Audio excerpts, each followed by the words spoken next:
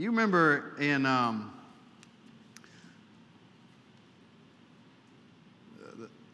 they celebrate the day of Passover, when the death angel passed over. You know, the Jews celebrate that. Do you remember they had to put the, when Moses had finally said, to Pharaoh, hey, you got to let my people go. And wouldn't let them go. But you remember he said to the people of God, you got to put the blood over the doorposts and the what's that top part called? Lintel? The lintel, of your house. And when the death angel comes and he sees the blood, he will pass over. When he sees the blood, he will pass over. And they still celebrate the Passover to this day. And we do too, but from a different, that kind of fits the offering message, with a different light, with a little more light. And so, what they had to do is they had to take this hyssop, and they dipped the hyssop in the blood, and then they applied it to the doorposts and the lintel.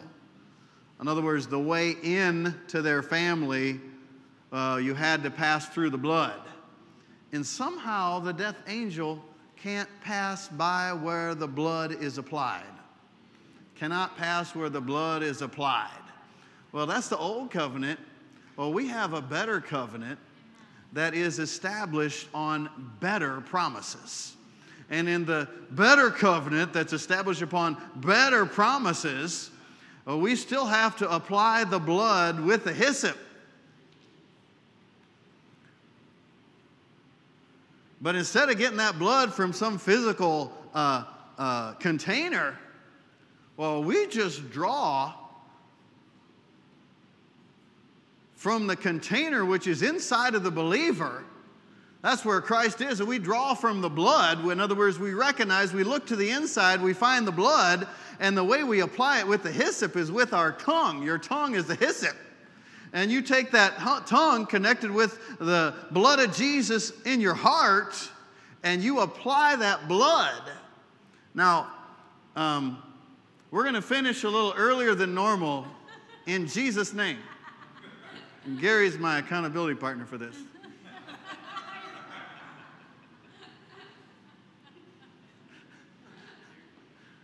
And then we're going to, we have prepared fresh, juice, because the juice we had was already fermented. So did we separate the wafers out of every package? So the wafers, no, we don't need to. I thought I saw you doing that. Okay, good. So don't drink the juice that's in your sealed container. We have a separate juice, but there is a little wafer, which is not fresh. It's the bitter herbs and spices. So we have a little wafer, and we have some grape juice to represent the body and the blood of the Lord, which we'll do in just a little bit. So I want to turn over just to one passage of Scripture, I believe. I'm sure I'll use other scriptures, but this is the main text that we're going to focus on, over in Hebrews chapter 9. Hebrews chapter 9. And I'm going to begin reading for right now with verse 12. Hebrews chapter 9. I'm going to read verse 12 through verse 14. And I'm going to be reading in the King James translation right now. It says, neither by the blood of goats and calves, but by his own blood, he entered in once into the holy place, having obtained eternal redemption for us. For if the blood of bulls and goats and the ashes of a heifer, sprinkling the unclean, sanctifies to the purifying of the flesh, in other words, under the old agreement, the old covenant, all that was purified was their flesh. They weren't actually purified. It just purified their flesh, which was good, but very limited. Verse 14. If the blood, in verse 13, of animals served to purify the flesh, 14, how much more will the blood of Christ. So think about that for just a second. I like T.L. Osborne. He's in heaven now. But one of my favorite things he would say is, think. The most difficult work in the world is thinking. You have the mind of Christ, use it.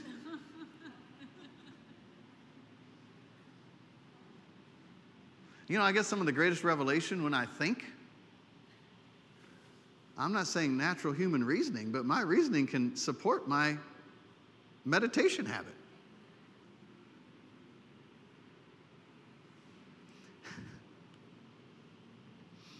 So think about this. Meditate, chew on this. Like, you got the blood of animals that are, you know, they find the animals and they're spotless animals. They're still looking for the red heifer that's completely red. You know, if there's like one little hair there, they kind of say, no, you're unqualified. That one's unqualified. Maybe they found this one because they've been raising this calf for a few years. And they keep looking and they say like, oh, I think there's a non-red hair. And then they go check, oh no, it was red. So I don't know, is it still growing? Anybody know? It's still. Yeah, so it's maybe not quite the age where they can sacrifice it yet, but you know, Revelation talks about they will actually do that again. So anyhow, they've been looking for years for this thing. They haven't had anything that's come close, and now this one's so far qualified. So you think, but these animals had to be spotless animals that they would offer as sacrifices for the sins of the people and for the sins of the high priest. And so priests could go into the holy place all the time, but they could only go into the most holy place only one time a year, and only the high priest could go in there. But he first had to have our sacrifices for his own sins and then the sins of the people. So, you know, tradition says they actually tied a rope around his ankle and bells so that if he went in there, if they stopped hearing the bells, they figure, oh, he must have had some sin, so he dead. So we're pulling him out so we don't die going in there, right? So it's serious stuff.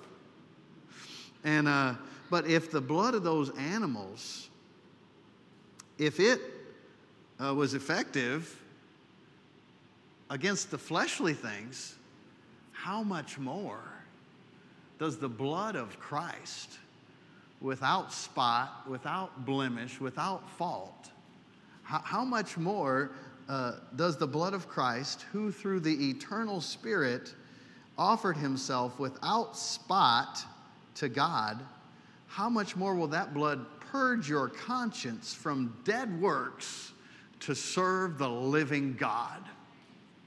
How much more? So you see in the old covenant, the old setup, we'll say like, I'll take your sins away, you know, I'll impute them through the laying of my hands, you know, to the animals. You know, there's a scapegoat, and there's so many things. I don't want to get into all of that right now.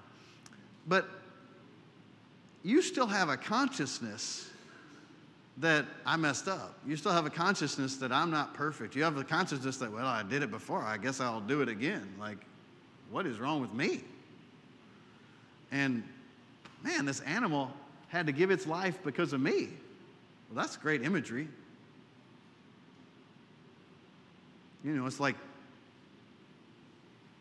it says in the last days that they're going to forbid you to eat meat. Do you know that in the Bible? It says that? They're trying to forbid you to eat meat in the name of the environmental God. Well, that shouldn't be a surprise if you read your Bible, because it says they'll forbid you to eat meat. Well, I like to eat meat. But even if I didn't like to eat meat, I would like to eat meat. Yes. Yes, absolutely. Just because they say I can't.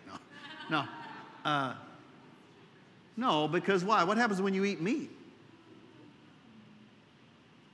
Well, especially for my wife, it's part of my sustenance. It sustains my life. In order to have that sustain my life, a life had to be lost. Why? I don't know. I think my wife might be sorely disappointed in heaven. I don't know that we're going to eat meat. You know, the lion's going to lay down with the lamb. Well, because sin entered the world and death came by sin. So sometimes when I sit down to eat meat, actually more times than not now, I actually remember the life that was given so I could be sustained, and that reminds me of Christ. So that's why I like to eat meat. It reminds me of the sacrifice.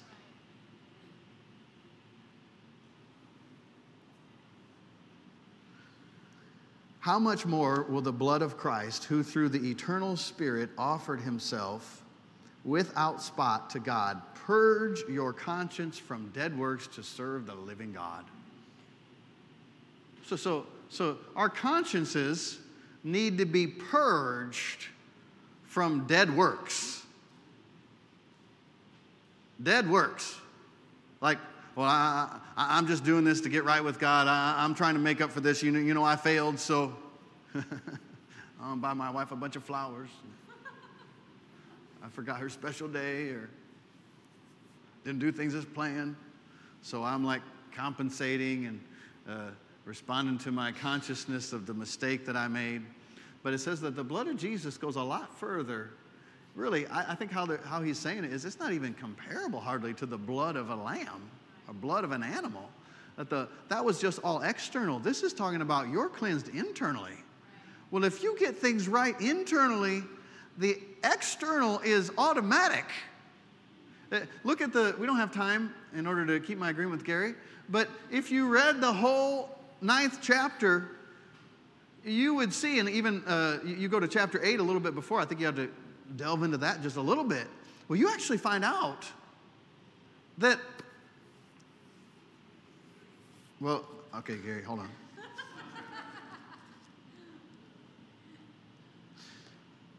Chapter 8, verse 10, I will put my laws in their mind and write them in their hearts, and I will be to them a God, and they will be to me a people. Well, what was he talking about? Well, before, like, you're just externally trying to do all the stuff, and, well, I'm supposed to, okay, what am I supposed to do? Tell me what I'm supposed to do, and I'm going to do that. I'm going to do it to a T. I'm going to do it to the best of my ability. You just tell me what I need to do. Well, in order to do what you need to do under those conditions, you don't have to have the heart. I can have your actions, but your heart is far from me, Jesus said.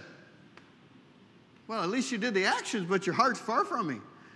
But the problem is you're imperfect, so even trying to perfectly do all of the actions, you will fail. And then if you're relying upon that perfect performance, the perfect performance of people is pathetic. So if you're trying to rely upon your perfect performance, well, you're going to have to be good at faking it. Because I know I messed that up, but I don't want anybody else to know I messed that up. And you got all these other things going on. But he said, I can see you need some help. So I'm going to write my law in your heart. Before I wrote it on tablets, man-made, huge stone, the stone, but I'm going to write it on tablets of stone. Now I'm writing it on your heart. Praise God. Every believer has the commandment of God written on their heart, in their heart. In other words, if I just draw water from the wells of salvation, with joy I draw water from the wells of salvation. If I just get excited, I'm born again, I got the law of God written on my heart, I'm just going to live from my heart.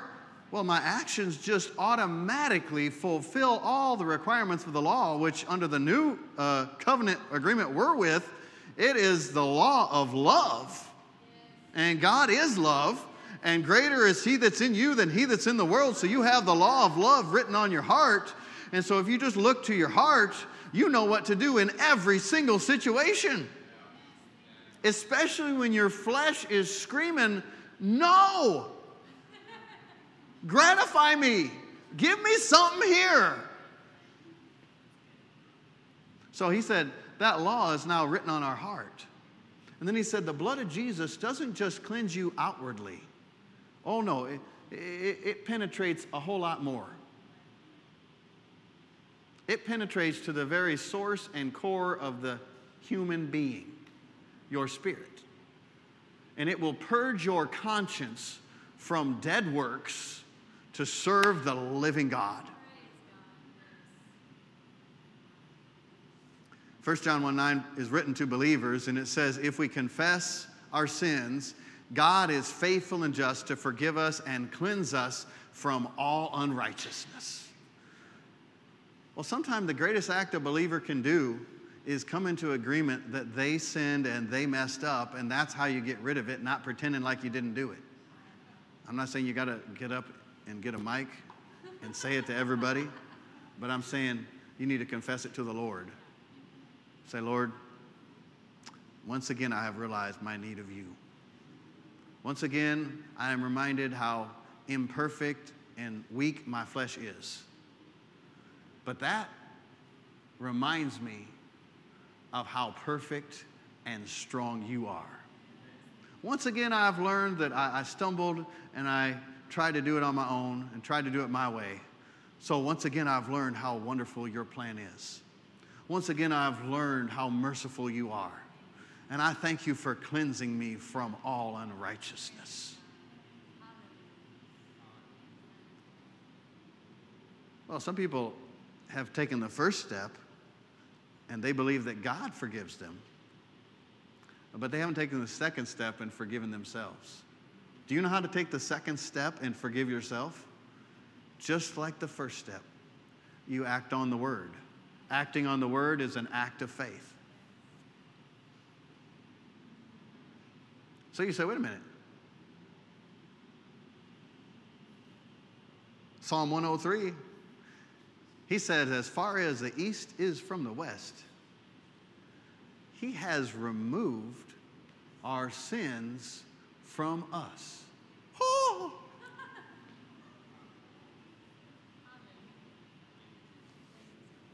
Ah. Do you know what that means, Alan? You know what that means? He's removed our sins from us. Whoa, wait a second. I thought every time the devil came and brought a picture and brought an echo, an image, and a sound of the sin that you committed, I think maybe he was lying all those times. Because I think he's trying to get us to identify, that's me. That's who I am. I am a sinner. I am a failure. I am weak. I am unworthy. Well, you hear those words coming out of people that listen to the thoughts of the enemy. But the word says he has actually removed our sins from us, so we are not our sins. We are the righteousness of God in Christ. We have been redeemed by the blood of the Lamb, which reaches further than any natural lamb. We have been redeemed by the eternal Lamb, but the eternal Spirit is what the Scripture says. We have been redeemed by the blood of the eternal Spirit. Imagine if God himself had blood and had flesh and actually was perfect in all of his ways and powerful in all of his ways and figured out a way to bring that perfection into natural human flesh and dominate it. Enter the death experience and come back with dominion. And then he found out a way that we could access that same life, access that same freedom. Hallelujah. That the blood of Jesus purge your conscience from dead works to serve the living God. So now I have a spirit and unction on the inside. I have a director, an urger, a prompter, a helper, a strengthener, a confidence builder. You can do it. Just act on the word. You can live in it. You've been made to do this. You've been recreated in my Son, Jesus Christ. Now just watch what happens when you live in him.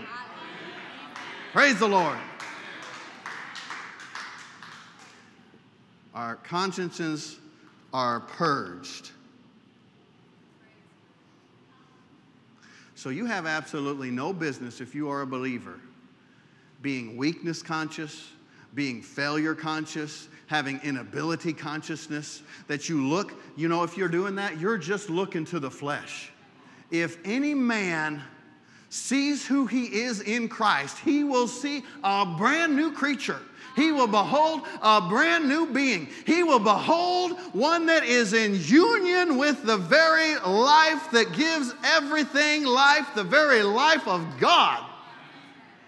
If any man be in Christ, if any man be united with Christ, how can two walk together unless they're in agreement? Well, I'm in agreement with the Word.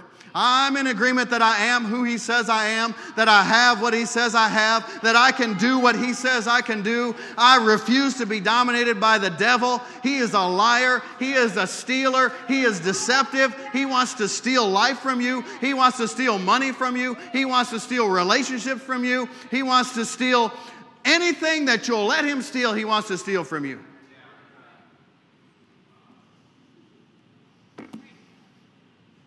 Praise the Lord. And now we will pass out the elements that represent the body and blood of the Lord.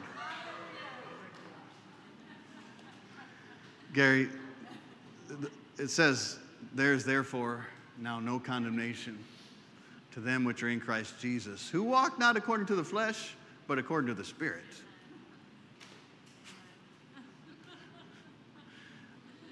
I asked him to help me.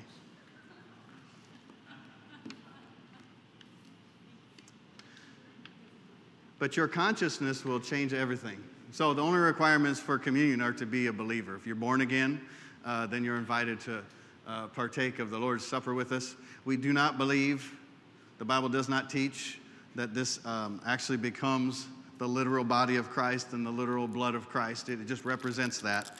But 1 Corinthians chapter 11 does say, there is a reason, it's actually the only reason given in the New Testament why Christians would ever have sickness or disease.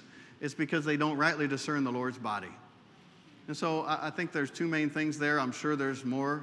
And Lord, we ask you to show us even more. But there's two main things that I'm currently aware of. And that is because you don't actually understand that the body of Jesus, the stripes that were laid on his physical body, also affected his spirit. That by his stripes we were healed.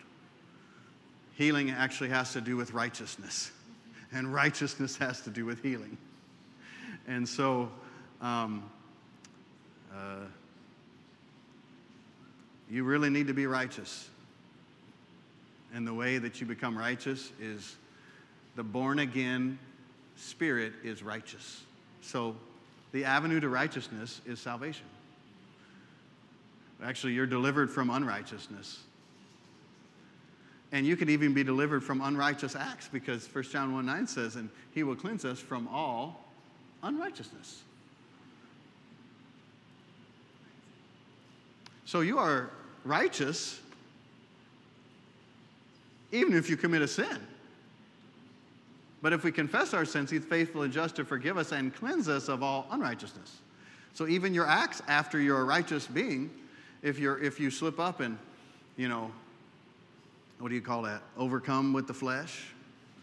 You just got some challenges. You're not perfect. Well, you just come into agreement with that. That'll bring you more freedom than what you realize. Oh, I get a fresh one. Praise the Lord.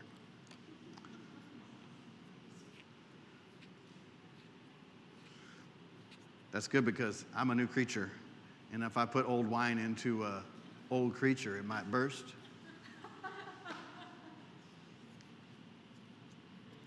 And so the Bible says in 1 Corinthians 11, on the same day that Christ was betrayed, he gave thanks. On the same day he was betrayed, he gave thanks. You cannot trust human beings. God is not a man that he should lie. But you can trust God. He is not a liar, and there is only truth in him. So people might betray you, but God will never betray you. Interesting, on the day he was betrayed, his response was to give thanks. Father, we give you thanks We thank you for the broken body of Jesus Christ. We thank you for every stripe that was laid upon him. We thank you for complete healing in our bodies.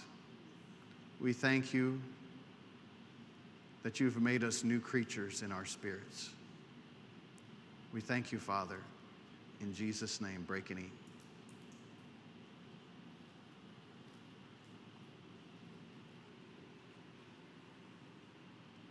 On the same day, it said he took the cup and he said, "This is the new covenant in my blood.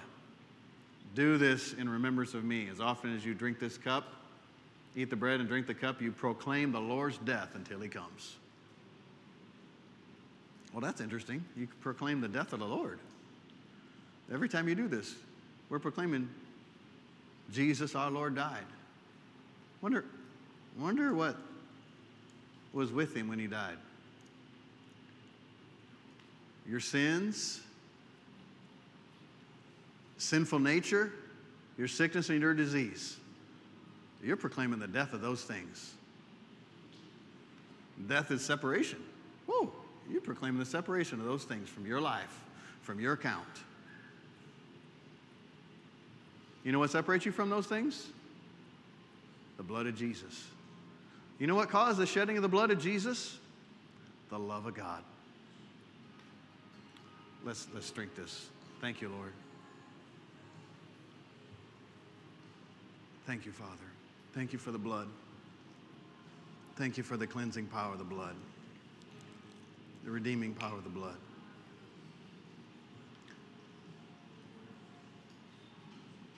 Thank you for revealing to us the Lordship of Jesus Christ. With every head bowed and every eye closed, if you're in this place and you don't know Jesus as Lord, Father, I pray right now that you will reveal to every believer and every non-believer the Lordship of Christ, the majesty of Christ, and the love of Christ. To open every heart to your life and your plan. In Jesus' name. Just keep your heads bowed and eyes closed. If you're with us in the room or watching online,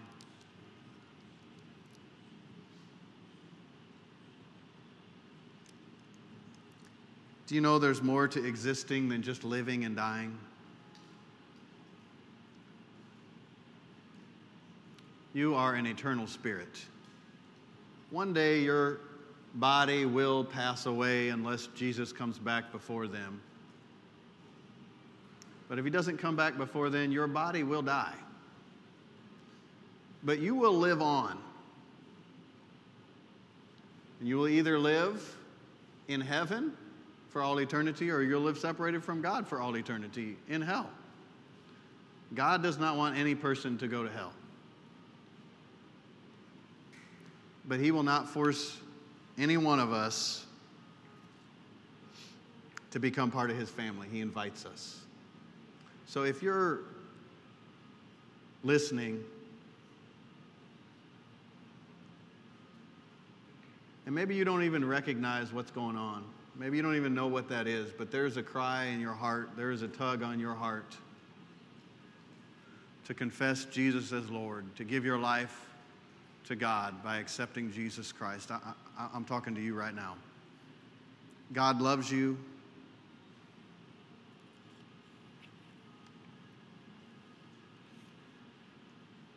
And he has preserved your life to this very day so that you can become part of his family because he loves you. He has awesome things for you.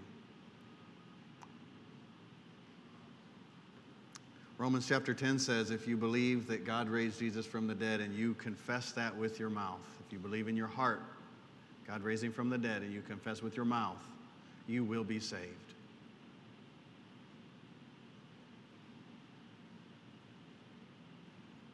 I want to give you an opportunity to do that this morning.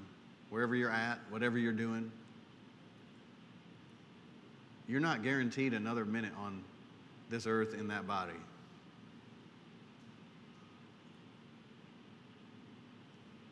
There is nothing like being born again. It's the ultimate thrill, the ultimate light. I'm going to pray a prayer in just a few seconds, and when I do, I want to invite you to pray that prayer with me, all believers and those that would like to receive Jesus as your Lord. God loves you. He's been waiting on you. You know, if you would have been the only one that would accept Jesus Christ as your Lord, as your Savior, He would have died just for you. It's very personal. Say this with me if you'd like to receive the Lord, or if you've already been born again. Say, "Oh God, I believe that Jesus Christ is your Son,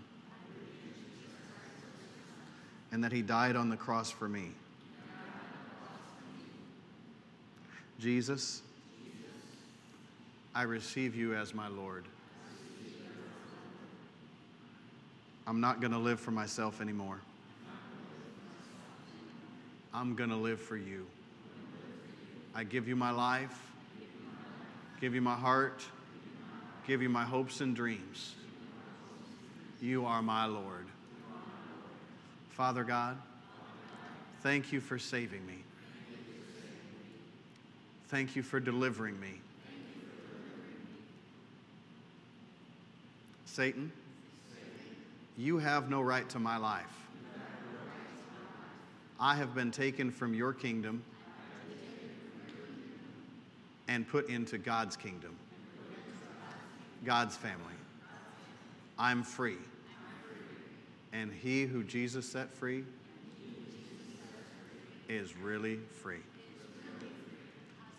And I thank you for it, Father. In Jesus' name. Amen.